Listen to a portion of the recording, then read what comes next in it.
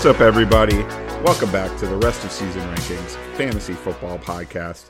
I'm your host, Andrew Seifter, and I am joined, as I always am, by my co-host, Lauren Arbach. Hello, Andrew. How are you doing? I was waiting. Again, I'm always waiting since you've done the game show host intro. I never know when it's coming. I'm just going to keep it a little different every week. This week, I kind of had a little dramatic pause there. I don't know if you picked up on that. Well, I felt it was kind of peppy overall, a little bit. Yeah, right. Well, yeah. I'm excited. It's another week of football. Life is It's another week of football, and also, we've got the Thursday night game tonight. You are also a Red Sox fan. You got the Red Sox playing tonight, so I know. I'm gonna have to split screen that. I know. I was gonna ask how this was gonna work over in your household. Just kind of two different screens, or what are you gonna be doing? Because I'm gonna try the picture-in-picture. Right? I think. Okay. I think I've talked about it before. I'm certainly talked about it to you. I think I may have talked on the show as well about what my Sunday football routine is with 8 games on the screen at the same time with the DirecTV game mix. So I am very much used to looking at multiple things at the same time. So I don't think I should have much problem with 2 games. With just 2 games, even though they are different sports. So there's like a little cognitive dissonance there, I think. But, there's a lot of baseball and football both have a lot of dead time in between. Like, basketball, not so much. Like, it's constant action. But like in baseball, in between every pitch, there's like 30 seconds. In football, there's about 30 seconds in between every play. So I'm just hoping that, it will be like it'll be like watching a tennis match, eyes going back and forth between the two things. Yeah, I think I'm confident that you can totally cover both these games at the same time. This should be easy for you, I think. Yeah. But I'm excited about the Red Sox. Took down the Yankees. Peter Gammons had a great piece. We won't talk about too much baseball here, but he had a great piece about the 1978 game. That was the year before I was born, and I sort of grew up in the shadow of Bucky bleeping Dent and Bill Buckner. That was when I was like 6 or 7 years old. So like I remember back when it was painful being a Red Sox fan, and it's so nice how much things have changed in the last couple of decades. The new millennium has been a new millennium for Red Sox fans for sure. Did you have like a little T-shirt going around? Like, did they just give these away in Boston that just says like Bucky bleeping Dent on it? No, we would just burn those instantly. So if they did exist, they no longer do. But he was at that game the other night to see the Red Sox beat the Yankees, so that was nice. Yeah, a little payback. It's all full circle. Yep. Yeah. Yep. But anyway, why don't we get talking about football, since I think that's why people are here. Yes. Although we do at Rest of Season Rankings fantasy baseball, so tune in next March. We will be back getting you ready for your drafts and win your fantasy baseball championship next year. But for now, it is all football all the time. Football time. Yep. That's right. It's football time. Football time.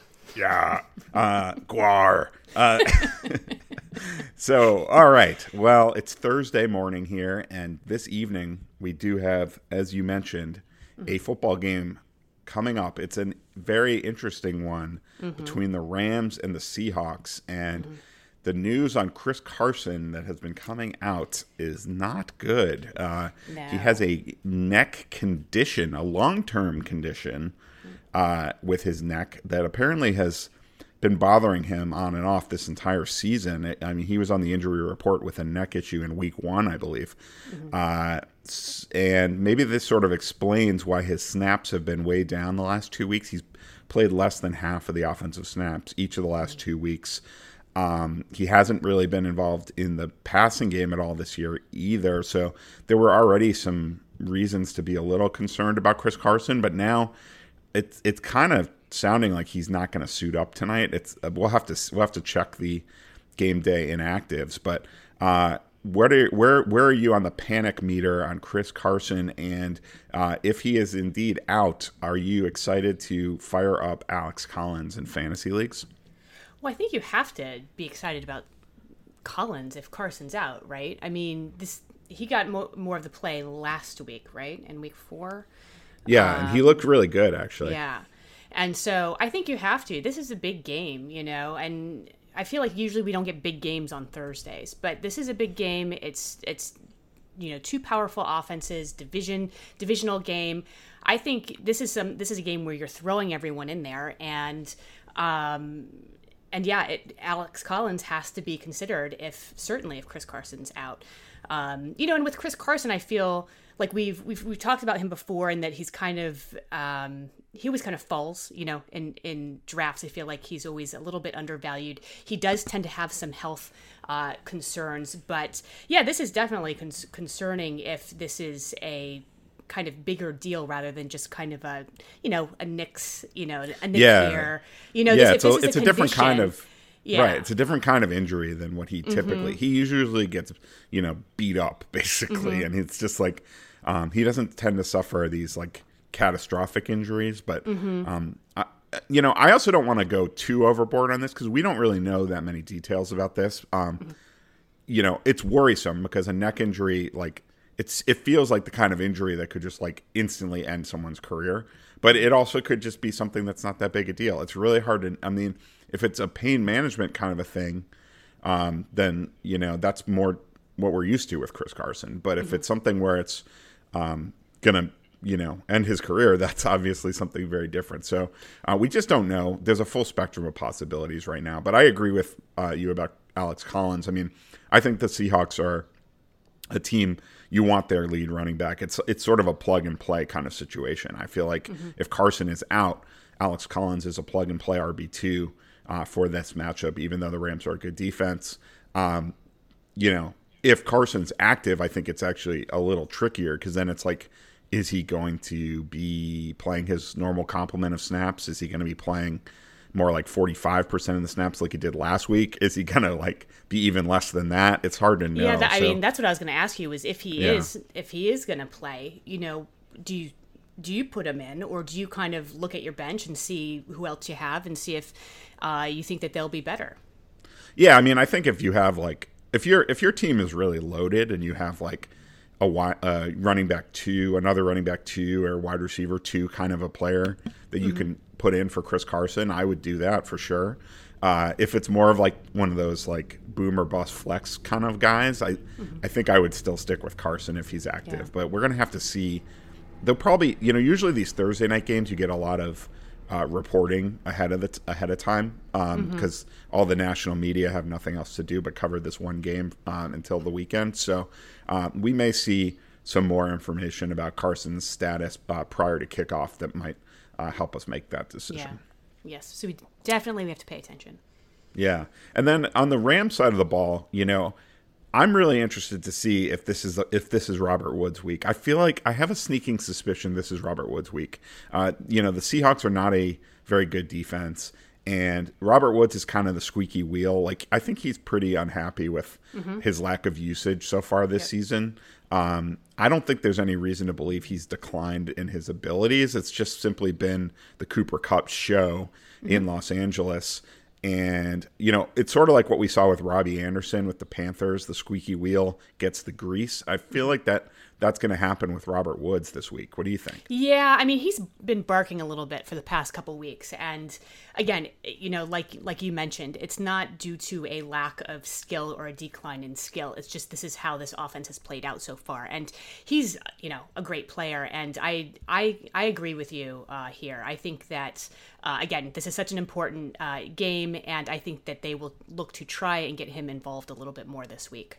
Yeah, I also just think there should be a lot of points scored in this game. So it's one of those games where it's a good idea to get your players into the game if you can. I have Robert Woods ranked as my wide receiver 23 for this week, which is lower than I had him, heading into the season, but it might be higher than a lot of other people will have him now at this point based on how disappointing he's been up to this point. But I kind of feel like this is make it or break it wide receiver 2 time for him. If he can't deliver in this matchup, then I think he probably will have to be more of a wide receiver 3 going forward. Oh, I hate to hear that, but yeah. I know you have your team in our league. You've got him, and your team is called Into the Woods, right? I know. It might have to be called Lost in the Woods. Lost in the Woods, Out of the Woods. I don't know, something in the woods. We may have to come up with a new name there, but yeah, we'll see. I'm fingers crossed with him. I also have Chris Carson as well, so I have Chris Carson in one league, but I have Alex Collins in 3 leagues. So Yeah. Yeah. Anyway, let's move on to the Jets and the Falcons. This game will be played at Tottenham Hotspur Stadium in London. I'm an Arsenal fan, so I'm not a big fan of Spurs, but that's a conversation for another day. This game, what are you looking for here? Well, I have to say, I kind of like the Jets in this game. First of all, I don't like these early London games. I think that it throws everyone's schedule off. I feel like they're always low scoring. I don't know if that's true, but it feels to me like that's true. But well, I'm an Anglophile, so I'll have to disagree. Okay. Would you know? Yeah, I have no idea. This is just me just I'm an Anglophile, but I'm also like a football fanatic. So like I love island games. Give me more and more island games. It's more games I can like focus on, because like if it's the 8 games at once is good, but a lot of time at 1 o'clock there's more than 8 games. So even when I'm watching 8 games at the same time, I'm still missing 1 or 2 games. Games like this that start 3 hours earlier allow me to watch more football. Yeah, it's a routine disruptor for me, but we can also debate that later. Just drink some tea while you're watching. I know. Then it works. Spot of tea. Spot of tea. I do actually kind of like the Jets in this one. I like Zach Wilson. I think it's always a good strategy to target, to target some soft defenses, which Atlanta is. I'd like to see, last week Matt Ryan, he played really well. He ended the week as the QB3, which is great, but that was against the Washington football team, and really, I feel like I could score a lot of fantasy points against the Washington football team so far this season. But the Jets are a tougher matchup, and I don't think it still doesn't look to me like the Falcons have kind of gotten off on this. Like it doesn't look like they have everything figured out yet. So I don't know. I like Zach Wilson. I like Corey Davis in this one, and of course though, with the Falcons. I think you're still putting Calvin Ridley out there, and Kyle Pitts was targeted a season high 9 times last week. He hasn't scored yet, but he's still getting a ton of looks. And then it's that question, Cordero Patterson. I'm looking to see how he's used this week. If it's that kind of that hybrid wide receiver running back mix, which I wouldn't be surprised if they try that, because I think that it worked last week, and I think that may be a way to get around kind of a tougher Jets defense. Yeah, I'm a little confused by the Jets defense actually, because typically they have a great front seven and they're really tough against the run, and they're very vulnerable in the secondary. But this year it's actually been the opposite. They've given up the 4th most points, adjusted fantasy points to running backs, and the 7th fewest adjusted fantasy points to quarterbacks.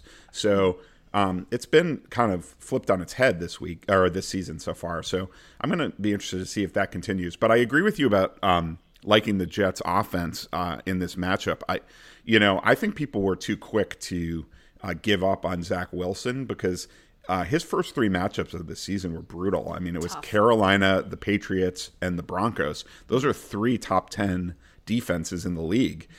That's a really tough task for a rookie quarterback, making his first 3 career starts after playing at a lower level of competition in college. I mean, that's a huge step up in the defenses he's facing. But he looked much better last week against Tennessee, against a defense that isn't so good. And I think this is another defense he can exploit in the Falcons. So we're still talking like, kind of low end QB2 kind of thing for Zach Wilson. But I feel confident about firing up Corey Davis at this point.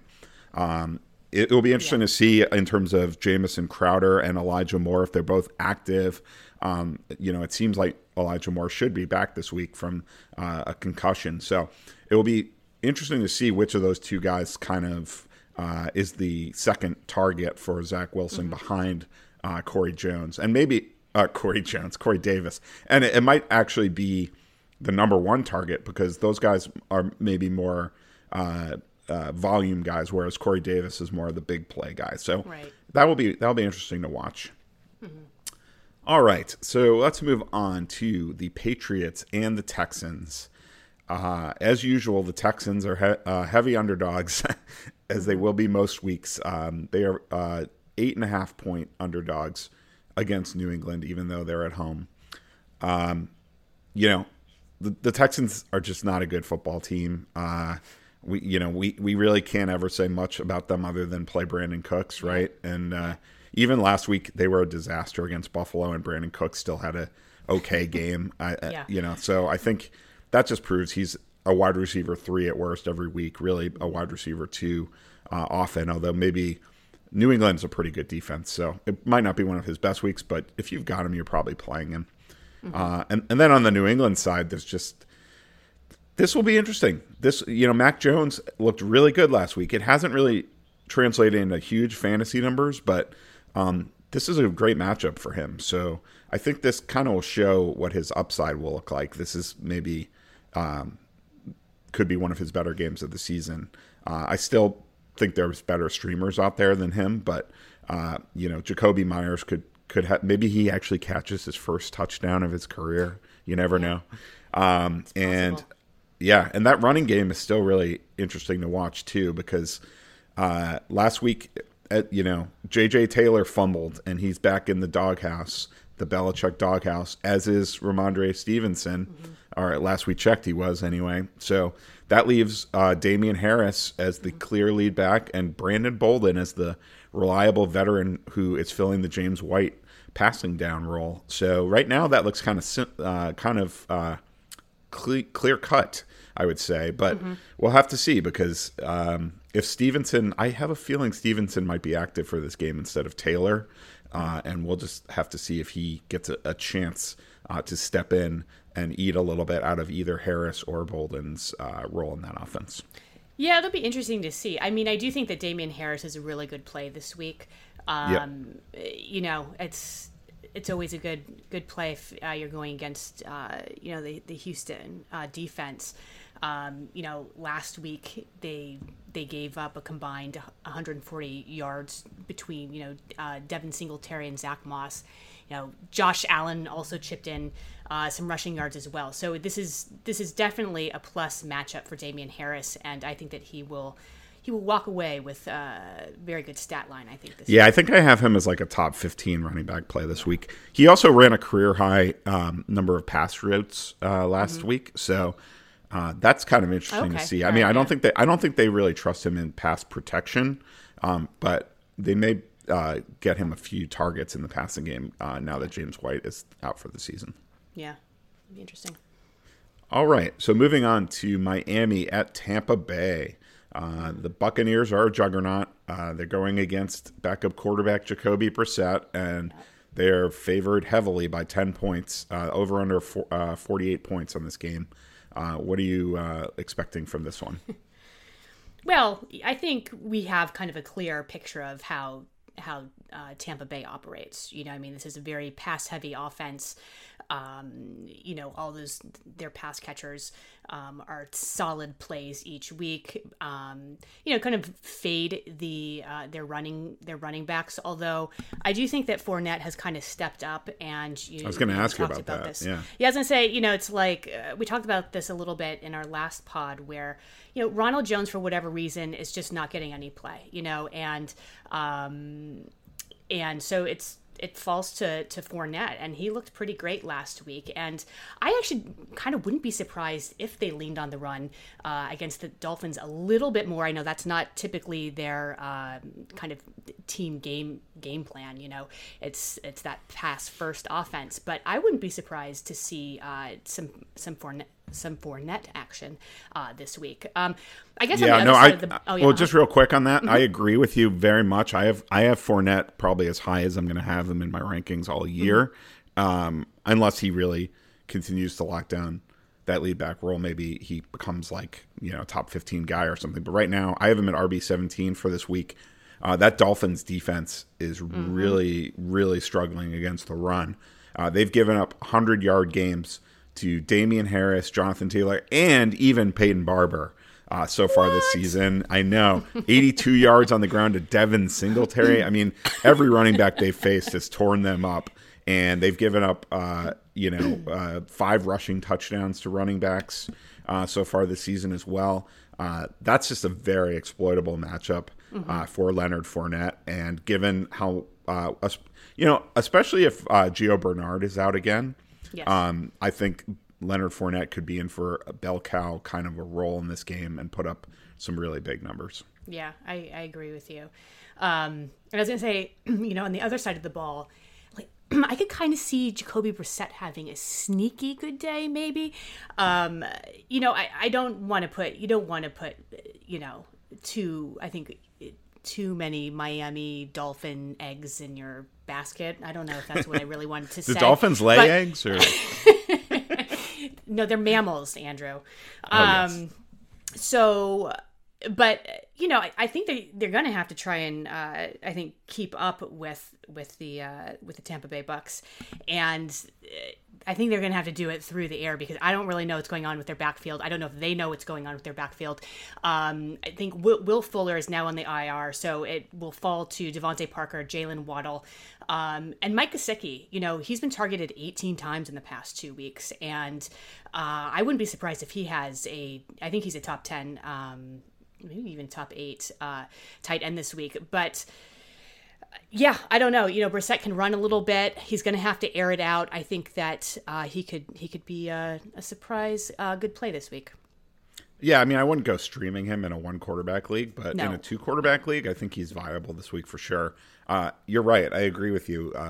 Tampa Bay they are the ultimate pass funnel defense because for 2 reasons. 1, they have the best run defense in the NFL. And 2, they have one of the highest scoring offenses in the NFL. So both from a game script perspective and from a just play against their weaknesses perspective, the way to go after that defense is to throw the ball against them. So I totally agree with you there. I'm kind of excited about Devontae Parker, to be honest with you. I feel like with Will Fuller out, it really just makes things so much clearer in that receiving group. Because Miami is just that, even whether it's Tua or Jacoby Brissett, either way, that offense is not going to support 3 wide receivers. There's just no way it's going to happen. But 2 wide receivers, yeah, I can believe that. And I think Parker is the number 1 guy. I mean, I think Waddle is a big play threat, but I think Parker is that veteran that Jacoby Brissett probably trusts the most. And I expect him to get a lot of targets. And I'm with you on Gesicki as well. I mean, I just think there's not that many tight ends in the league that you can actually see having a 10-target game, and he's one of the few. So for that reason, I think he absolutely is a top 10 tight end option right now. And on the backfield, yeah, God. I mean, like I said on the waiver wire show, if somebody cuts Myles Gaskin in my leagues, I'm scooping him up because I just think he's the dynamic playmaker in that backfield, and you can never assume logical coaching. But the Dolphins, like, if they want to actually win football games, and right now they're 1-3, so they better start winning some football games. It's probably not going to happen this week. They're going to be 1-4. They're going to have to at some point realize that Malcolm Brown is not the answer, and they need to put their best players on the football field, and Myles Gaskin is a much more dynamic player than Malcolm Brown. So I expect at some point this season that they will come to their senses on that. It might take a while. It's frustrating, but I would hold on to Gaskin because I still see the upside there. Yeah, I agree with that. It's not really pretty, but I don't see any of these other running backs kind of taking over. So he's got the most upside and probably the most I think volume to be had is with Gaskin. Yeah, but for this week, definitely don't play any Dolphins. Oh yeah, no, not this week. Yeah. All right, moving on. Philadelphia at Carolina. The Panthers are 3.5-point favorites. This is a pretty low-scoring projected game, 45-point over/under. What do you see happening with this one? Will McCaffrey be back in this one? The Matt Rule says he is quote unquote hopeful that McCaffrey will return in this game. I also am very hopeful that he will return because I think everyone's hopeful that he is. Well, everyone that has him is hopeful. Everyone that is true. facing against him is hopeful he does not come back. That's true. Yes. Yeah. Yeah, I mean, it'll be interesting to see if he comes back. Sam Darnold, he has been playing really well this season. This will be more of a challenging matchup, though, I think. But I think he could be up to it. But it's definitely he's not like I think a clear stream or anything this week. Philly's given up the 8th fewest adjusted fantasy points to quarterbacks. Yeah, so I don't know. They've been much worse against running backs. So, okay. Okay. I mean, you don't need to know to play McCaffrey if he's healthy, but he could be back with a bang in this matchup potentially.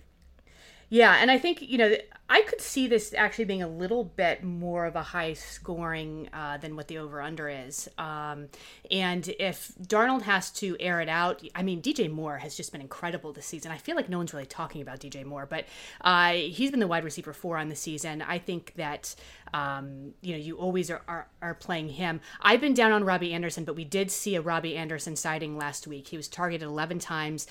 Like you referenced, the squeaky wheel, he got the target. So I think these two could have good days. And, with Philly, Jalen Hurts is always a good fantasy quarterback. I think it'll be interesting to see, because if Carolina is able to stop their run, the Eagles' backfield, I feel right now, is really shaky and unpredictable. And I wouldn't have confidence starting Miles Sanders in this one. And I think that if, they are able to stop the run, I think that Jalen Hurts will just kind of take the ball and he'll either run with it or he'll try and, throw it to Devonta Smith essentially, or one of their tight ends. But, so I don't know. That's what I see in this game. I don't know what I'm really looking for specifically, but those are my points on that. I'm sorry I couldn't end with a more summing up thing there. That's okay. We'll let it pass. I mean, Jalen Hurts is locked in to me as a top 10 quarterback every single week at this point. You said no one's been talking about DJ Moore. I have been talking about him. You've been talking about him. I just tweeted out like one player at each position who I think has moved into the top tier of fantasy options at their position. And DJ Moore was my pick at wide receiver. Jalen Hurts was my pick at quarterback, along with Austin Eckler and Rob Gronkowski, who I hope will be healthy soon. But I mean, I think that DJ Moore is an every week wide receiver 1 at this point. Yes. Regardless of matchup, you play him. I mean, he's been getting double-digit targets every single week. He's got great touchdown potential. There's just nothing not to like there. Jalen Hurts also pretty much matchup proof at this point. Because he's going to add that rushing value every week, and he's been actually throwing the ball incredibly well this season as well. So I think these are two pretty decent defenses. So I understand why the over/under is not so high in this game, but I just don't think you worry too much about matchups with guys like Christian McCaffrey, Jalen Hurts, DJ Moore. Those guys are just always going to put up their numbers regardless. Yeah. And as far as that backfield in Philly, I mean, it's kind of a mess. I worry that Miles Sanders is going to disappoint anytime Philadelphia is behind, because they just aren't using him as a pass catching back. I think Kenneth Gainwell is the better bet to get touches when they have negative game script, and they are the underdogs in this game. So, I don't really like Miles Sanders at all this week. Yeah, I agree. All right, moving on to Tennessee at Jacksonville. These are two teams that have had their fair share of drama this season so far. The Titans are 4.5-point favorites with a 48.5 over/under. It sounds like A.J. Brown is going to be back this week. I don't know about Julio Jones. I'm guessing. Yeah, I think I think he's trending towards being back. We'll see. It's not guaranteed. Okay. But if A.J. Brown is back, regardless of whether Julio Jones is, I liked Ryan Tannehill in this game. I think this is a game where he can, get back into that QB1 conversation. I mean, Jacksonville is just an atrociously bad defense. So, I think Tannehill's been very frustrating so far, but when you're missing your top 2 wide receivers, I was telling everyone to sit Tannehill last week. But, if A.J. Brown's back, that just makes a huge difference for Ryan Tannehill. And then Derrick Henry, I mean, how many yards is he going to run for in this game? 200, 300? I mean, it's absurd. Like, he has 30 more carries than any other running back in the NFL so far this season. And I would be surprised if he doesn't get the ball 25 or 30 times in this one. Yeah, I agree. It's interesting because I mean, I hadn't heard the AJ Brown news, but I was basically kind of my take on this game is that as usual, but I think more than usual this week, I think it's going to be a big Derrick Henry game. Simply because a lot of Tennessee pass catchers are out, and I hope that this is a good game for Ryan Tannehill. I'm kind of starting to have the lower P panic button on Tannehill, so I hope that he's able to get back on track. But I don't know. I see him running a lot in this game, and I actually do like Jacksonville in this one. I think this is a game. I think they'll win their first game. They're headed back home. I think that this is an exploitable defense for Trevor Lawrence, who played pretty well last week. There's no DJ Shark, and so I think that I don't know. I like Lawrence. I like Marvin Jones. I like Laviska Shenault, and there's always James Robinson in the back. And I don't know. Overall, I like Jacksonville a lot in this one, and I feel like I'm more certain about them than what's like with Ryan Tannehill. The only player in Tennessee that I am like, yes, start this guy, and it's certain, no questions, is Derrick Henry, and of course that's weekly. But I don't know. So you would play Trevor Lawrence over Ryan Tannehill this week? Yeah, actually, I would. Wow. Okay. Yeah, I would not. Okay. I mean, I agree with you that these are two bad defenses, two really bad defenses. So I expect a lot of points to be scored in this game. So it's not a bad week to start Jaguars if you have them on your roster. But for me, that's really about Marvin Jones and James Robinson first and foremost. Those are the two guys that I'm most excited about using in Jacksonville. Chenault's arrow is certainly pointing up as well with DJ Chark out for the season. But, I still think Chenault is a little bit more of a PPR guy than a standard league guy. I can see that. Yeah.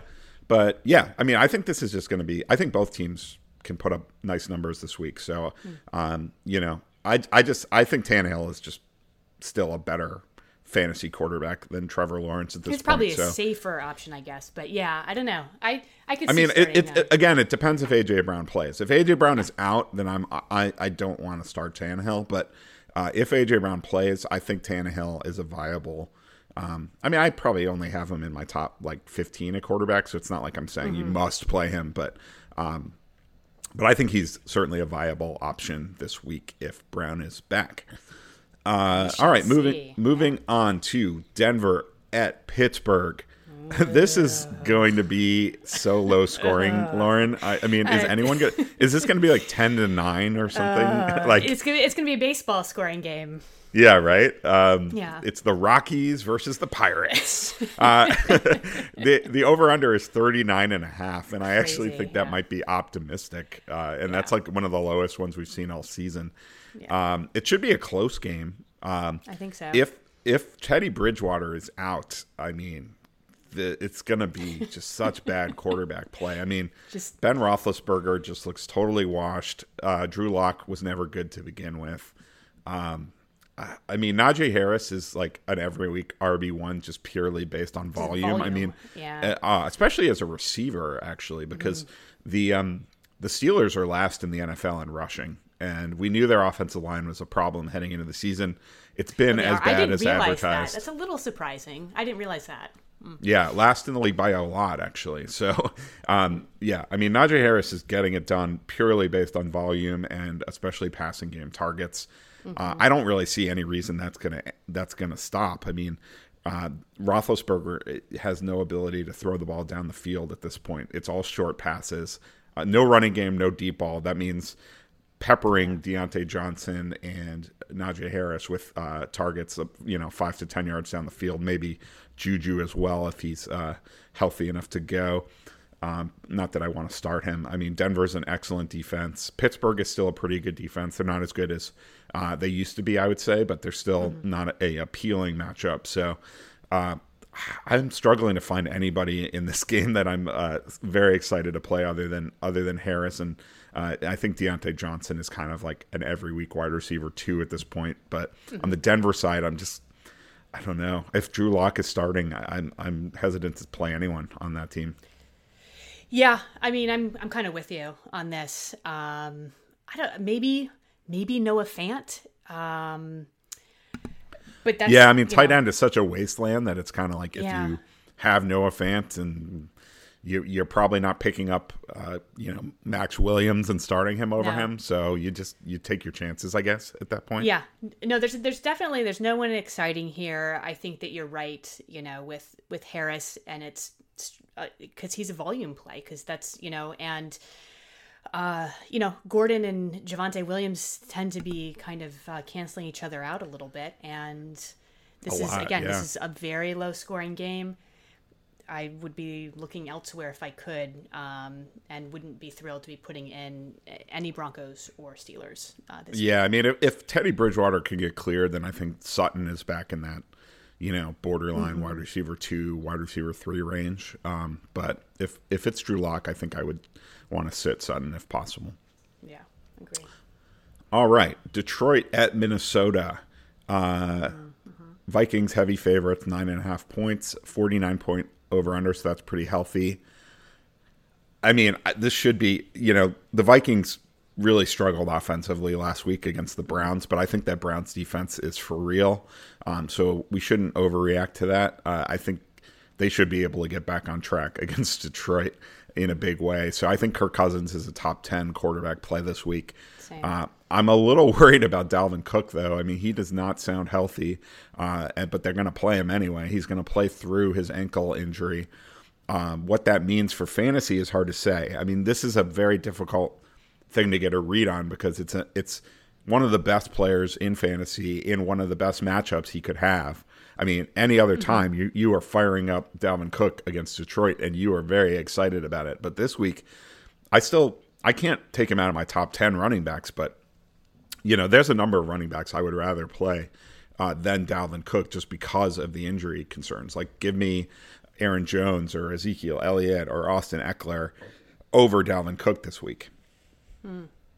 Interesting.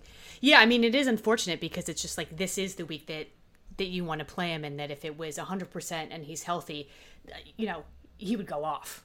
And I don't, it's also risky too because I think that, say Minnesota gets up to a decent lead and they just don't want to risk it. Yeah. Play him. So you just throw Madison out there because that could very well happen as well. They don't lose much when they use Madison, No. so that would be smart to just. I mean, we haven't really seen in the past the Vikings split up the carries between the two very much, but we did last week a little bit. So we could very well see that again this week. We could very well see more of a 50-50 split between Cook and Madison. Yeah, I wouldn't be surprised. And I guess on the other side of the ball, too, I mean, do you like Swift in this game? I know you really liked him last week. Yeah, so I know there were a lot of people on Twitter who were very distraught about DeAndre Swift's lack of touches last week because Dan Campbell had said during the week that we were going to be seeing a lot more of DeAndre Swift going forward.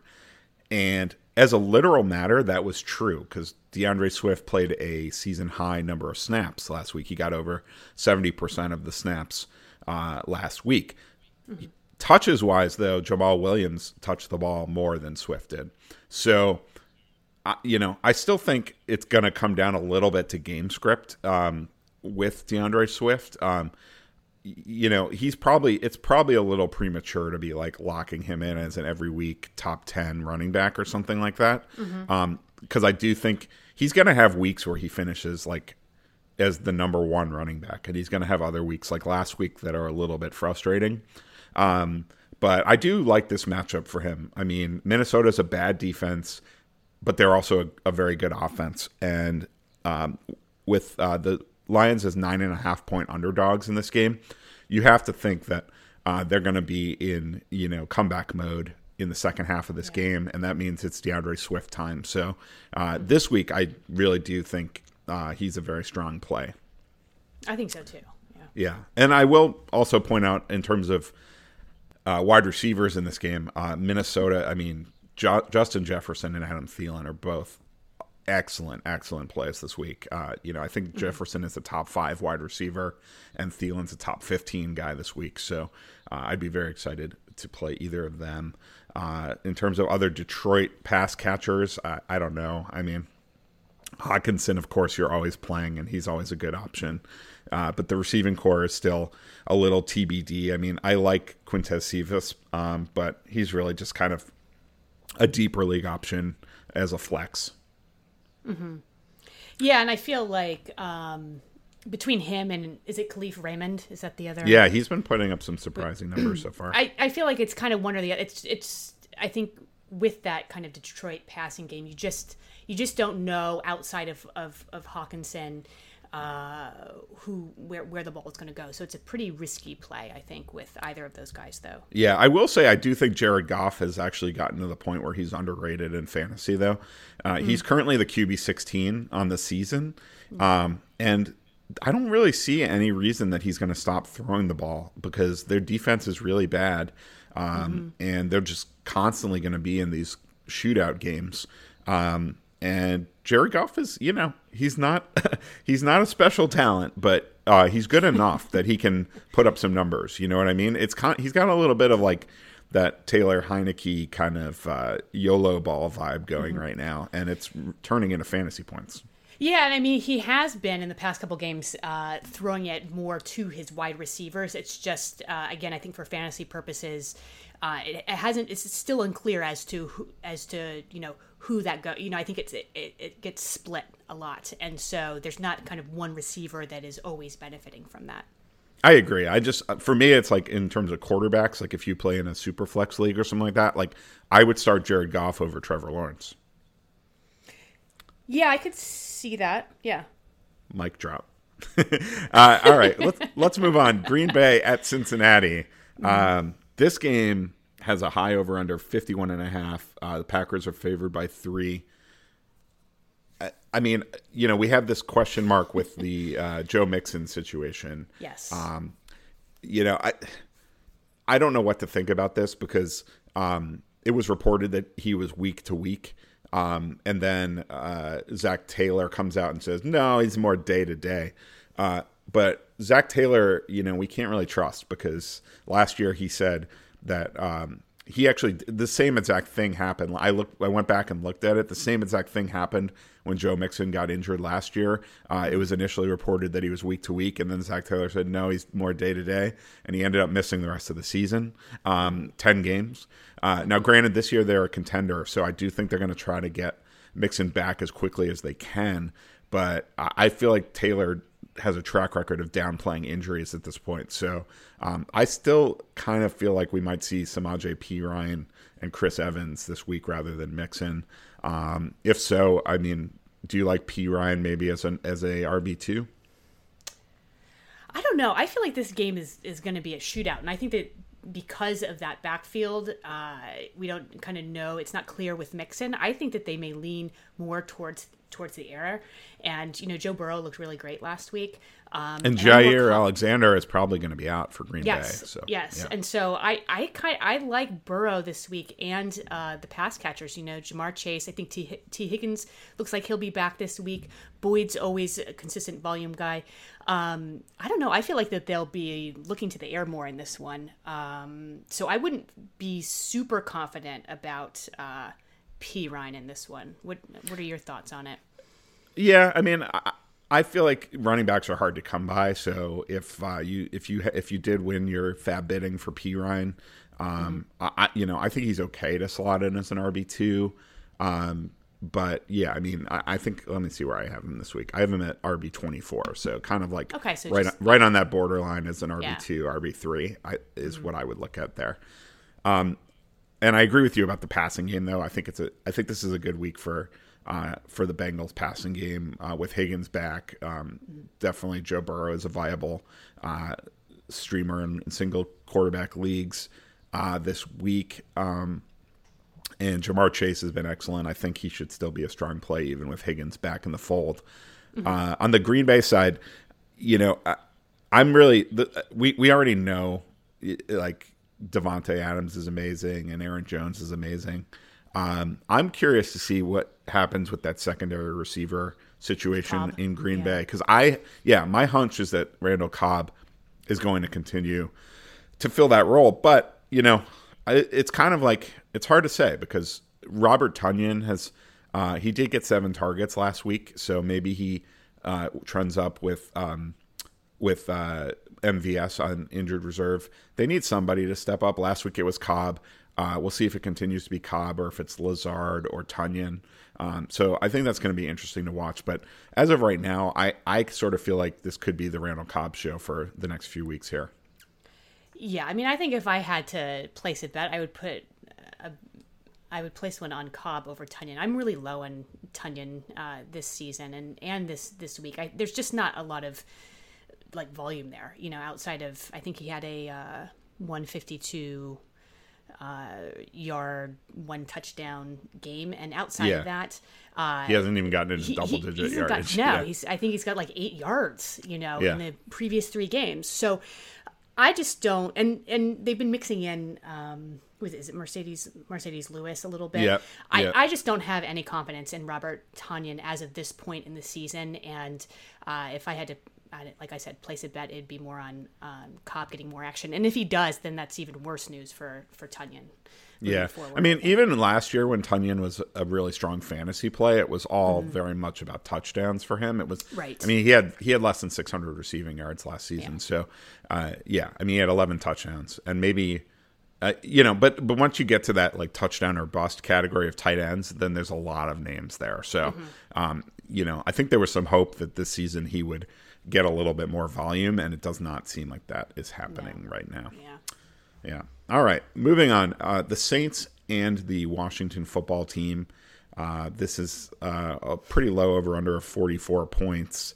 That must be mostly because the Saints are involved in this game, because the Washington football team can score some points and their defense is really bad. So they're a team that might be in their fair share of shootouts this season, but the Saints seem to always bring everybody down this year. I mean, every game they play is this slog it out kind of situation, right? I mean, I'm still waiting for things to normalize a little bit there, but at this point, I think we have to kind of accept that they're just going to be a bit of a frustrating team fantasy-wise. I mean, even Alvin Kamara has moved down my rankings a little bit this season, because they're using him more like a rusher this season, like a pure rusher than a receiver, which is just weird. I mean, he's getting many fewer targets than he did last season. So I think that kind of reduces his upside a little bit. I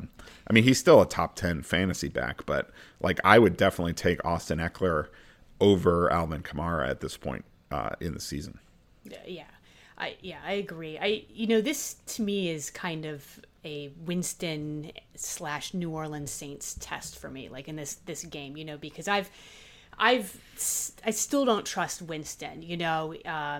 He hasn't thrown, he hasn't attempted more than 23, pass attempts so far this season. It's just this low pass volume of this offense that just kind of spooks me a little bit. But, in terms of streaming, if there is a game that, Winston and the Saints, become less conservative in the passing game, this would be it.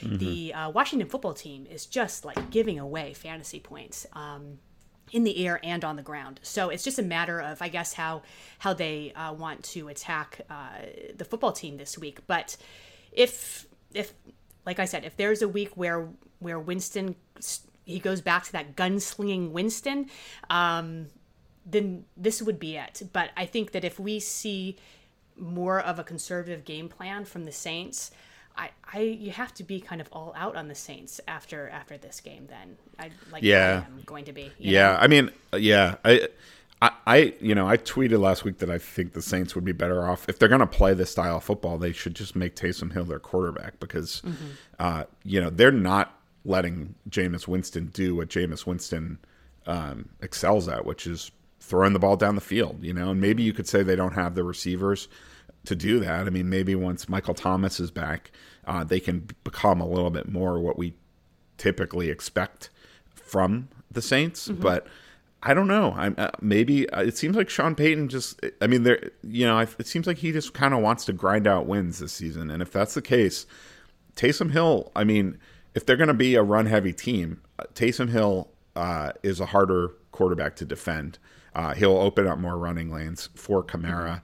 And I think that might be where they eventually land. But in the meantime, it's really hard to trust Winston even in a plus matchup because Hill, stole 2 touchdowns last week, and he's playing a fair amount. So, Winston is not, especially near the goal line, he might get subbed out for Hill in those situations, and that's a real killer for fantasy.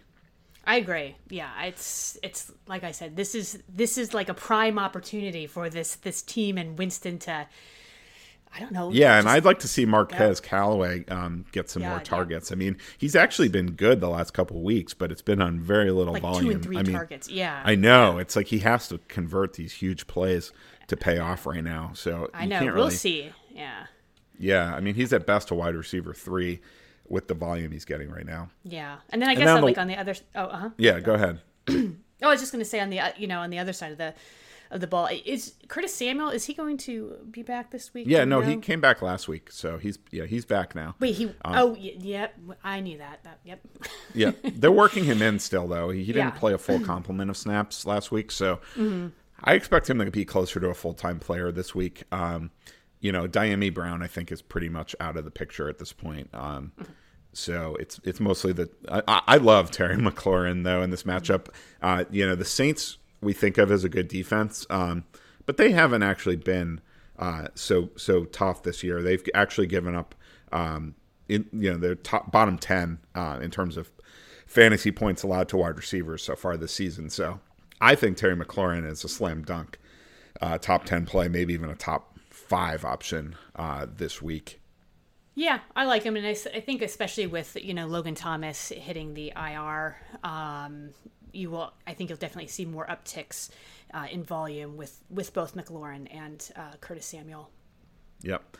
And then, Antonio Gibson has just had all these nicks and bruises. Nothing that seems too serious, but I don't know. Maybe that's just another reason that they're not fully featuring him as their lead back. But, I do think J.D. McKissick just continues to be a little bit of a thorn in his side. He has been. It is unpredictable, a little unpredictable, though, from fantasy perspective. But Gibson is still a very good fantasy play every time he's healthy. So people, you need to lower your expectations a little bit. I mean, he got like Christian McCaffrey comps in the preseason, and I think people got unrealistic expectations about what Antonio Gibson was going to be this year. It's a pretty high comp. I know, right? I mean, he's not being used anywhere close to that. You'd have to combine McKissick and him to get McCaffrey. But, I think it's more sort of low-end running back 1 kind of production. I think he can still do that. Yeah. Yeah, and we'll see how that plays out, I guess. Yeah. All right, Chicago at the Raiders. The Raiders are 5.5-point favorites in this game. 44.5 over under. The Justin Fields era is officially here. Matt Nagy finally accepted reality and declared that Fields will be the starter for the rest of the season. So if you were holding on to Andy Dalton in that super flex league, you can give up the dream now. I'm still optimistic about Justin Fields. His fantasy production last week was lacking, but he actually played very well if you watched that game. I mean, he was confident throwing the ball down the field. They just need to start to give him the opportunity to run with the ball a little bit as well. So I'm hoping now that they have committed to him as their quarterback that they actually begin to design the offense for him a little bit, which they should do. I mean, early in the year when Dalton was starting, when Fields actually came on the field for some plays, and those were designed plays to play to Justin Fields' strength. So they just need to dial up more of those kind of plays, run pass options, things like that. Let Fields improvise, let him get outside the pocket and make plays down the field and run the ball himself. I think that that's ultimately where this is going. And if it does go that direction, I do still think Justin Fields has the potential to become that every week quarterback one. For this week, though, the Raiders defense has been pretty good this season. I have Fields as my QB 18 this week. I wouldn't go any higher than that until we see if Matt Nagy is actually dialing up some favorable schemes for Fields. Well, yeah, I think you're exactly right, and I think that's what it comes down to is this. How this offense will be designed from this point forward. This will be a challenging game, but, hopefully kind of looking down the road here with the Chicago Bears, maybe this will help Allen Robinson. Right now, I have more confidence in Darnell Mooney than I do Allen Robinson, which I didn't really think that I would say, but I don't know. That's just how this season I feel has gone. And I'm not fully out on Allen Robinson. I don't think you can, but I just, at this point, he just hasn't shown up really well outside of, I think, maybe one game. I think it's a situation where you obviously can't be as confident starting Allen Robinson. But I'd be happy to buy low on him if the person that has him in your league is frustrated with him. I do think this arrow is pointing up for this offense with Justin Fields, and Allen Robinson is just a really good football player. So I have to think at a certain point he starts to get it together. It might be more wide receiver 2 kind of numbers. We may not get that wide receiver 1 upside this season, but I still think you can get him maybe for even cheaper than that right now.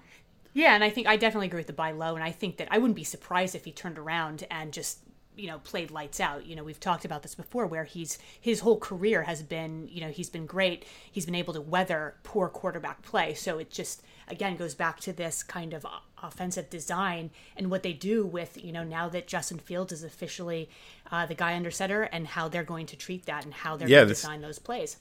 This is such an intriguing team this week. because we also have Damian Williams making his debut as the lead back. Right. I forgot about that. In Chicago with David Montgomery sidelined for 4 to 5 weeks, probably through the team's bye in week 10, I believe it is. So, I think Damian Williams is a bona fide RB2 as long as he sounds like he's going to be full go. He did suffer a quad injury last week, but I think it's just a bruise. So it doesn't sound like it's going to limit him at all this week. We may see a little of rookie Khalil Herbert, but for the most part, I think Damian Williams is a capable pass catcher and rusher. He can play on all 3 downs. So I really like him as sort of a plug-and-play option, even against a pretty formidable defense. Yeah, I agree. I like that too, yeah. And then what about the Raiders? I was telling people, don't go crazy about Derek Carr. He is what he is. You know what I mean? I just think people were so down on him before, and now they're and then coming into last week, they're so high on him. It's is he really a different player than he's always been? No, he's not. Their game scripts happen to play in a way where they were down in late in games and they went to overtime twice. He put up these huge passing numbers 3 weeks in a row, but that didn't change who I think Derek Carr is as a player. And last week was, the flip side. They were playing against a phenomenal defense. The Chargers are maybe the toughest matchup for quarterbacks in the league. So I'm not all out on him after last week either, but let's just accept him for what he is. He is a mid-range quarterback 2, and there's nothing wrong with that. I don't think that he's changed, and that he's a better quarterback. My whole stance is that I just think that they have, whether it's they find themselves in these situations or they are designing them, he's throwing the ball more. He leads the league in passing yards. So it's just isn't that just a fluke of game script? They have a good defense. I don't think they're going to be necessarily in shootouts every single week. This game doesn't look like it's going to be a shootout, does it? No, I don't think that this will be a shootout, but I think that's the point. It's not always game script. I think that they are. I think that they're planning this. I think that they are making a concerted effort to throw the ball more and further down the field. That's just not just because of game script. I don't know. I don't buy it. I mean, think I that just don't. I think John Gruden still wants to give the ball to Josh Jacobs 25 times a game. That's what he wants to do.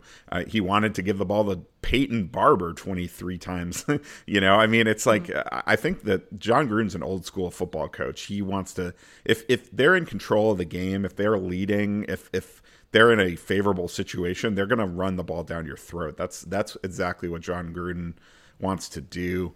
And I think he'll be able to do that in this game. So I don't buy this idea that the Raiders are suddenly like the Rams or something like that. I don't think so. No, I don't think that they're like the Rams. I just think that there is an uptick in their passing volume. That's all. And okay, we'll see. Yeah, well, we will see. Did you hear Peyton Barber's got some turf toe? So I know he's out. He's on IR actually. Yeah.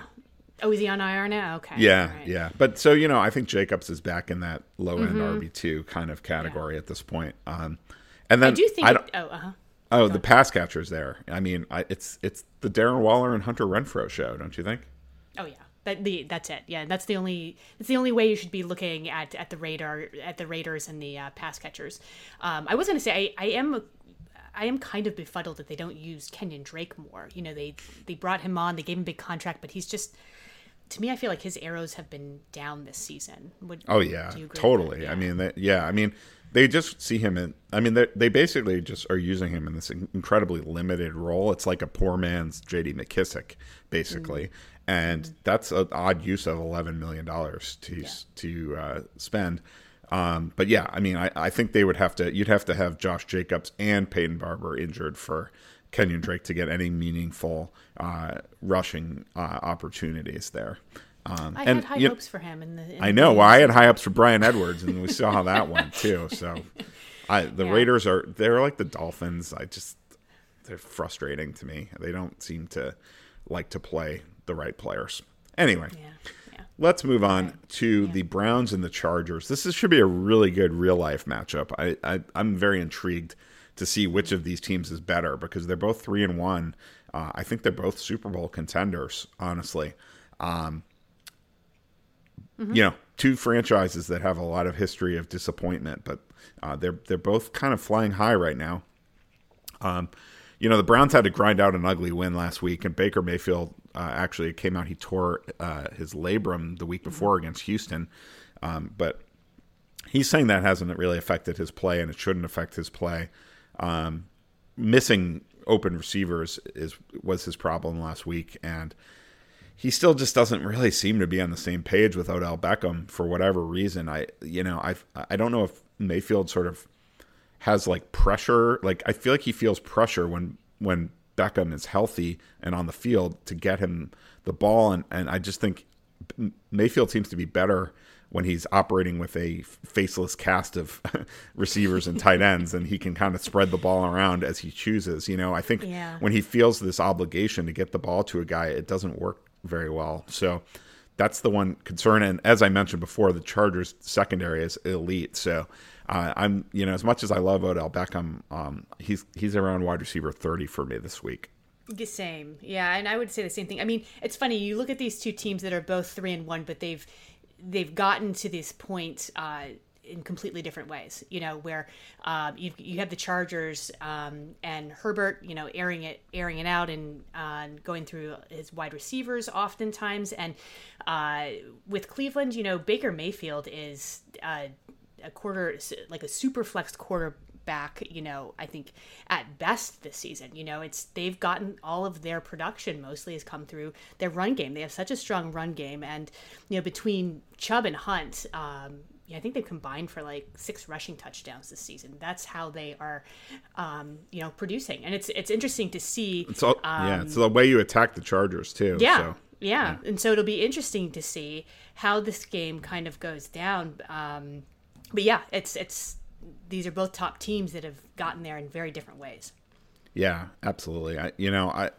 And I wonder, I mean, Kareem Hunt is so good. It's like, I feel like he is always going to be underrated simply because he is the quote unquote backup running back in Cleveland, but it doesn't matter. I mean, Chubb and Hunt are both top 15 running backs, basically. Oh, yeah. I mean, it's just unbelievable how efficient this running game is. And that takes a lot of the pressure off of Mayfield, honestly.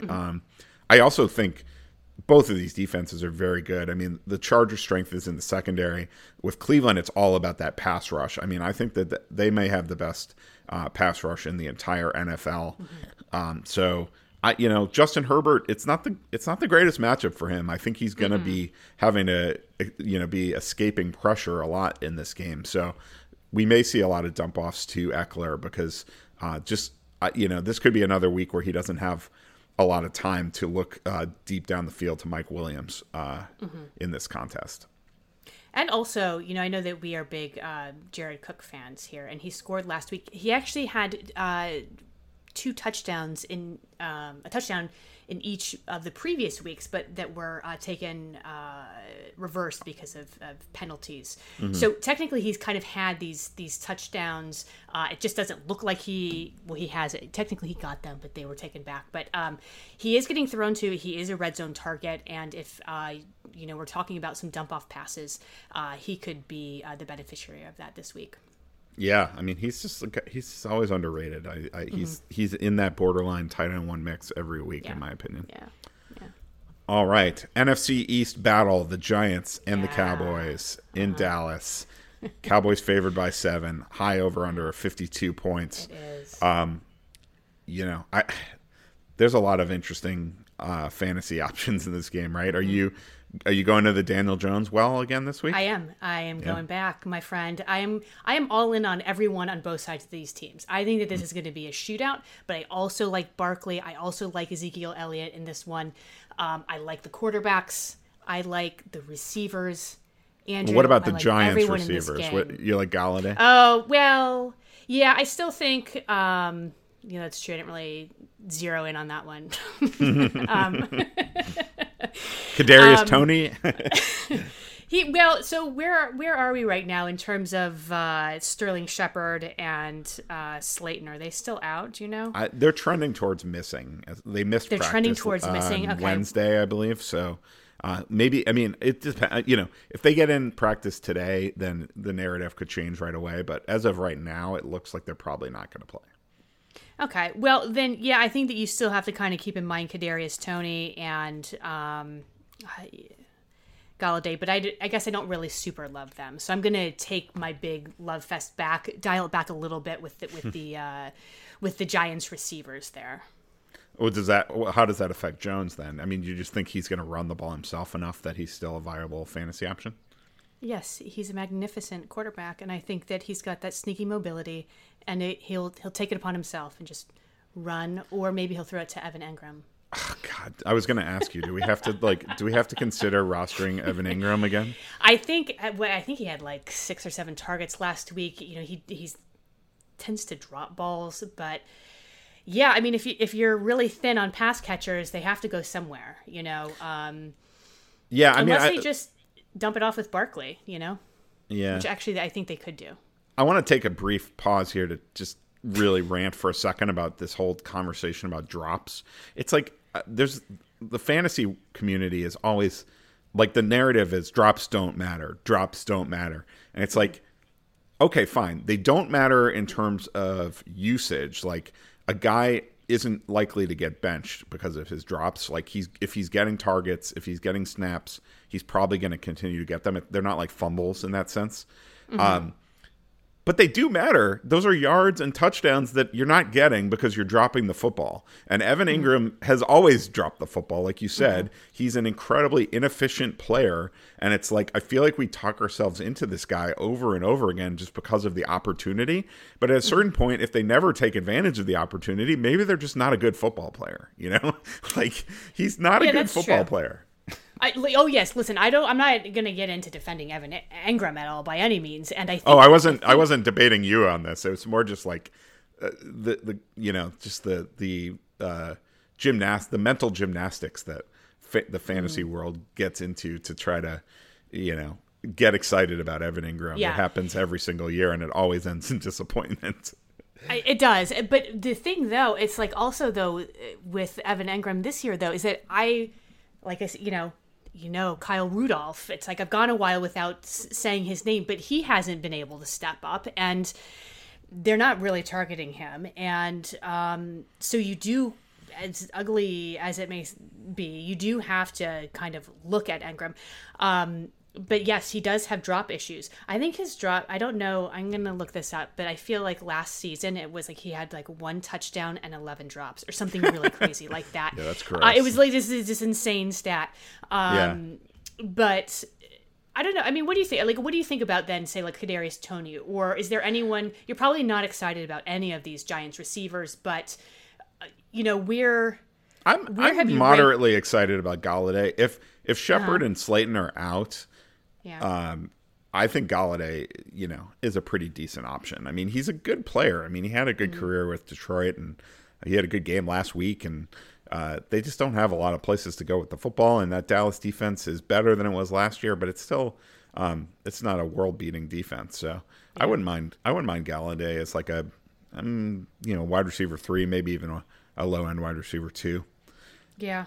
Are you higher on Barkley this week than you have been in the past?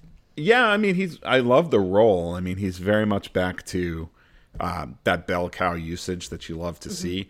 I still have some questions about the Giants' offense as a whole, though. I mean, I still expect to be a little below consensus on Barkley most weeks, just because I don't think the Giants are going to score that many points this season. So, I think that, and like they're not a team that's going to be able to really establish the run, I think Barkley you're looking at maybe like 10 to 15 carries per week right now for him, and maybe 50 yards or something like that. And it comes down to like, is he going to make those big plays? And it could be in the running game, it could be in the passing game, and certainly he's capable of doing it. I just think, he's back in that RB1 conversation. Don't get me wrong, but I just think I don't really see like top 5 kind of upside with Barkley in this particular offense. Yeah. I will also just ask you real quick on the Dallas side of things. I mean, the passing volume has been way down with Dak Prescott, and it's sort of similar to what's been happening with the Saints. A lot of it is like game flow dependent. But do you think that this team is sort of, because last year it was like they didn't run the ball that much and it was all passing, at least early in the year with Prescott. It was their defense was so bad last year, they were constantly getting into these shootouts, and maybe this year the defense has improved enough that and Elliott and Tony Pollard are playing so well that maybe Dak Prescott isn't going to be throwing 35-40 times every game. Yeah. And I think it's probably a combo with Ezekiel Elliott and Pollard. It's like you don't have opposing defenses just stacking the box where you just have to be throwing. And but I still think that there is enough. I think the offense is still strong enough that you should be buying into their receivers. So I don't I don't have a concern about kind of.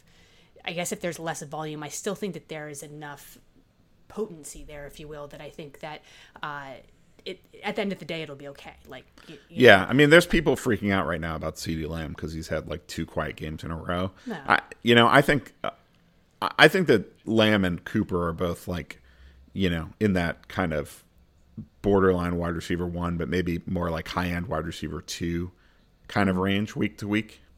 Mm-hmm. So I can see that. Pretty useful though.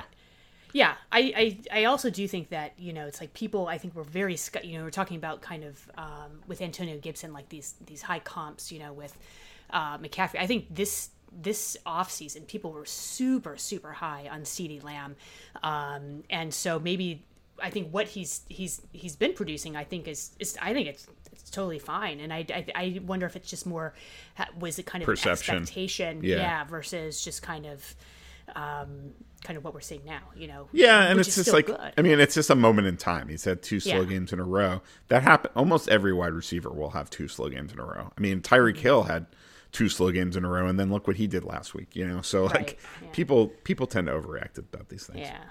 All right, let's move on to San Francisco at Arizona. This should be a fun game.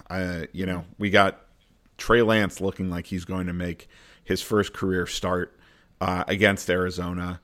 Do you think Trey Lance is a viable QB1 this week? Are you firing up the Arizona defense against the rookie? Where are you on this one? Yeah, I am. I'm kind of I'm on the firing up the Arizona defense. I think that Lance does have sky high potential, and we've talked about it. He's got that rushing floor, and he was able to pull off 21 fantasy points last week in just one half of a game. But he also did look a little unsettled, I think, at certain points, and I don't think he's fully ready to be out there.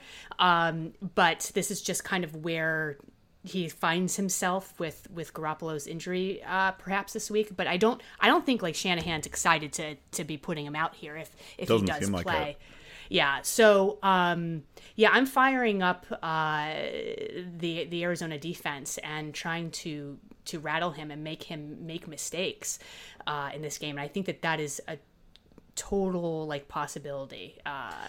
This week. I mean, but what I kind of feel like the answer could be yes to both. I mean, like just Trey Lance is going to run the ball. I mean, all the things I said about Matt Nagy and Justin Fields and it being frustrating that they weren't designing an offense to play to his strengths, that doesn't apply in San Francisco.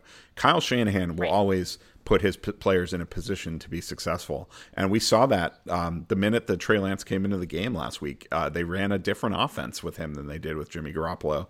And that's why Trey Lance was able to put up good fantasy numbers, even while looking not so great. I mean, he also got incredibly fortunate with a wide open Deebo Samuel blown coverage touchdown. But the rushing production is going to be there for Trey Lance. So for that reason alone, I think he's on that. We've just seen this time and again with Jalen Hurts and with Taysom Hill. These running quarterbacks, even if they don't play that well throwing the ball, they still end up putting up good fantasy numbers just because of their rushing production. So yeah, I mean, I think he's a viable QB1, but I also think the Cardinals defense is a top 5 defense. I would expect them they might be able to force a few turnovers in this game. Mm-hmm. And then, San Francisco's running game is also very interesting this week. I mean, I think Elijah Mitchell's going to return. It's not certain yet, but if he does, Trey Sermon played better last week than he had before. So I still expect Mitchell to be the lead back because I think he fits better what Shanahan wants. I mean, Mitchell is the better comp to Mostert. He's a more similar player to Mostert than Sermon is. But it might end up being a hot hand kind of situation. So it's hard to know. I think they're both kind of in that RB2, low-end RB2 or RB3 kind of range this week. Yeah, it's interesting, and I could see both of them having a decent game, though, no matter how they're kind of thrown out there, in terms of snaps and mixing it up, because I do think that San Francisco will want to rely on this backfield. I think they'll want to keep the ball out of Kyler Murray and the pass-happy offense of the Cardinals as much as they can. So I think they want to try and control the clock through running, and so I think I could see both backs having a really good day. Yeah, that's definitely possible. Meanwhile, where are you on Deebo Samuel? Because people are really moving him up their rankings at this point. Like they're thinking of him as like an every week wide receiver 1, and I'm skeptical of that. I really am. I mean, especially with Lance at quarterback, but even with Garoppolo, I don't know. I think George Kittle is still the number 1 target in this offense, and Ayuk is playing a threat too. I mean, so I feel like Samuel is like he's got a high floor because they're going to manufacture touches for him, whether it's rushing or receiving. But I don't see that wide receiver 1 upside. Like, I mean, he's done it so far, but I just don't think it's sustainable. I think he's going to settle in more as like a mid to low end wide receiver 2 when the dust settles. Yeah, I mean, I can see that. I feel like I've been on record saying I really only trust like George Kittle as a pass catcher, as a pass catching option in this offense, just because they are that kind of run heavy team. You've got Ayuk showing up and then not showing up, and you just don't. There's just too many question marks, I think, outside of Kittle. But yes, I mean he has performed well. I don't think that he is a true wide receiver one, though. So I guess I agree with you here. And it's just too question marky, over there with their pass catchers, I think. So, speaking of question marky, I like that. Question you created marky. a new term. I mean, the Cardinals offense is sort of question marky too. I mean, I think that obviously Kyler is a elite play each and every week, and I expect them to score a lot of points in this game. I mean, the 49ers defense is just not a defense you really have to fear anymore. I mean, they're not bad, but you don't have to fear them. I expect the Cardinals to score a lot of points in this game. But who's going to score those points? And because in the receiver core, it's still very messy. I've really downgraded my expectations for DeAndre Hopkins a little bit at this point. I mean, his target share is just not there for a alpha wide receiver. Injury related a little bit, I think. Maybe, but they just have, they have a lot of talent in their receiver core. That's true. I mean, AJ Green used to be an alpha himself, and he's playing good football right now. And Christian Kirk and Rondale Moore are both explosive talents who can make big plays, So, and I feel like Kyler is often improvising and, buying time in the pocket or outside the pocket. And it's going to be whoever happens to come wide open in that, on any given play is going to get the football. It's not an offense that's just like focused on feeding targets to the first read, which would be Hopkins, So I don't know. I think Hopkins is kind of more of a wide receiver 2 at this point than a wide receiver 1. And then the other 3 guys, it's just kind of, flip a coin, or I guess there's 3 of them. So flip a 3-sided die. Who's gonna have the big game? No, I totally agree with you. I think we talked about this a little bit last week, where it's just like that this is a pass happy team. That they score high points. You just don't know who's going to be scoring them, and on a weekly basis. And from a fantasy perspective, that's a little maddening. In real life, this is great for the Cardinals, but. I agree. I think that Hopkins, I don't know if it's injury related or not, but it doesn't matter. They can kind of rotate these 4 guys, and you have to be able to expect that, you can't rely on them, but they could go off. One of them is going to go off, a couple of them are going to go off, and you just don't know who. So, it's a similar situation with the Cardinals backfield too. I mean, like Chase Edmonds is the man between the 20s, but James Conner is starting to resemble another former Steeler, Jerome Bettis, in terms of his touchdown vulturing. I mean, this guy is just one of the best bets in the league to score short yardage touchdowns each and every week, because this offense is a juggernaut, and they give the ball to Connor when they get inside that 10-yard line, and he's been getting the job done. So I still prefer Edmonds every week even in a non-PPR format. I think he's in that low end RB2 kind of range, but James Conner is, at this point, he's an RB3 flex that you can feel pretty good about playing, especially in games like this where the Cardinals are expected to win, which they will be most of their games. They're 4-0 this season. They're a very good team. So I think James Conner is firmly back in that RB3 flex mix. Oh, yeah. I absolutely agree with this. I feel like you can be confident throwing Connor out there as, certainly a flex play. Because of just what you said. This is a high-scoring offense. He's getting the goal line work. Bingo, bango. Put in James Conner. Be confident about it. Bingo, bango. Bingo, bango. Question marky bingo, bango. Ooh, that sounds like a fun party game. Let's play some question marky bingo, bango. What? Yep. All right, let's move on to what's probably going to be the most exciting game of the entire week. Sunday Night Football. Bills at Chiefs at Arrowhead. Man. Start them all. 56.5 point over under. Chiefs favored by 3. It's one of those situations where the Bills actually have a really good defense, but it doesn't matter. Against Kansas City, it just doesn't matter, right? Yeah, no, just start them all. This is just like an easy one. This is going to be a very fun game, I think. And I think it's going to be fun from just watching it. And then I also think from just a fantasy point, it'll be kind of like, I feel like, it'll be like Oprah, where it'll be like, you get a touchdown, you get a touchdown, you get a touchdown. This is, I feel like, how this game is going to go this week.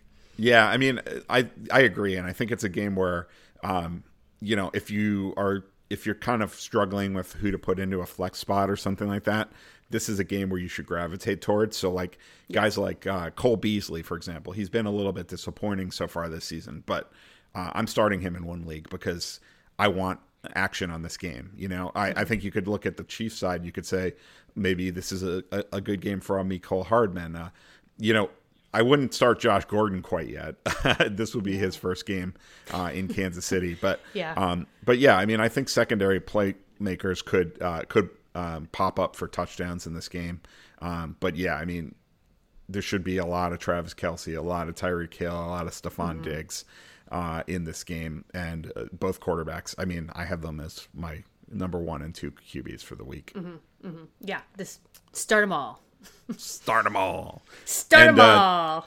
And don't worry about Clyde Edwards-Helaire, but Darrell Williams is a decent stash at this point. He's stealing snaps. He is. Edwards-Helaire has just been dropping each week. His snap count has been dropping each week. So I know. He's had two good weeks, but it is something to kind of. I mean, it might be a situation where he's just fresher with less playing time, and maybe it makes him perform better. So I don't know. Maybe. Yeah. All right, let's move on to the Monday night game. That's the Colts at the Ravens. The battle of Baltimore and former Baltimore. Yes. So Ravens favored by 7, 45.5 over under. I mean, I think the Ravens defense is back to playing good football. They had some struggles early on, but I don't think this is a great matchup for Indianapolis. Carson Wentz, I want no part of. I really want no part of their passing game. I mean, even Michael Pittman, I think you can find a better wide receiver 3 this week probably. And on the Baltimore side, I mean, I just have a feeling that Lamar Jackson is going to explode. I mean, he's been really good this year, but he would have been even better if Marquise Brown hadn't dropped all those touchdown passes. And, I think the best is still yet to come from Lamar Jackson. I do really like Marquise Brown this season. I just think he is just such a big play threat. I mean, he may have a few duds here and there, but I'm excited to fire him up in this matchup as well. And then, as long as Latavius Murray is the lead back in Baltimore, he's got a little bit of RB2 appeal, maybe on the lower end of that. But, he's serviceable at least. Yeah, and, I think with Marquise Brown, I've kind of changed my tune on him. I thought that he was going to be a very kind of hit or miss receiver this season, but that really couldn't be further from the truth. The Ravens are passing the ball more this year than they've done in the past, and it's going his way. I mean, he has 3 touchdowns in 4 games. He's dropped three touchdown passes. So could have been even more, but they're throwing it more. It's going to him. I like both Jackson and Brown in this game. I'm not excited about anyone on the Colts. Even Jonathan Taylor, yes, he had his probably his best game of the week last week, but that was against the Dolphins, which we talked about this earlier. It's easy to really bad run defense against the Dolphins. Yeah. So I think that he will have more of a fantasy day like he's had in his first 3 weeks, where he may not score a touchdown, but I think the yardage, or I guess he might, but I think that the yardage will be low, and I don't like any of the Colts. I mean, I think you're still starting Jonathan Taylor if you have him, but probably won't be one of his best games. With Baltimore, I mean, the fact that they have this record streak of 100-yard rushing games going, it opens up those deep passes because the safeties have to come down to stop the run, and that just opens it up for Marquise Brown down the field. I just think that's going to be there for this team all year, and Lamar Jackson is not afraid to make those throws. So, I think that they've been effective doing those big plays in the passing game, and I think it's only going to get better from here. Do you think Rashad Bateman will have any play this week?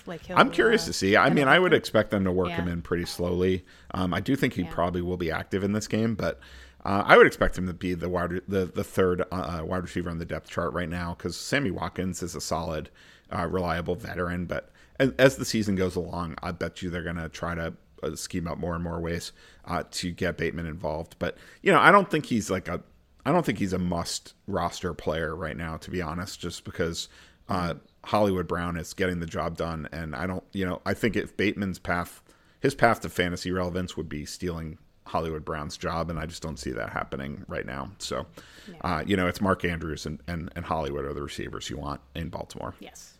Yep. All right. Well, I think we this is a longer show than usual, Lauren. This we were was a really one, yeah. really fired up to talk about Week 5, and I hope you've enjoyed our preview of Week 5. You can check out our website, rosrankings.com, for our updated rest of season rankings. Lauren and I will both be putting out our start-sit articles before this weekend's action as well. You can follow me on Twitter at Andrew_Seifter. And you can follow me at LK Auerbach. And always, if you can rate, review, like, subscribe, ring that bell, whatever needs to get done, we greatly appreciate it. Thank you for listening, and good luck in Week 5. And remember, there's an early game on Sunday this week, so set those make lineups. Sure you count for that. Set those lineups early this week. You don't want to miss out on the London action. Yeah, and if you're on the West everybody. Coast, you've got to get up early. Make sure that there's no surprise inactives. Set that alarm. Set it. All right. Thanks a lot, everyone. See you next week.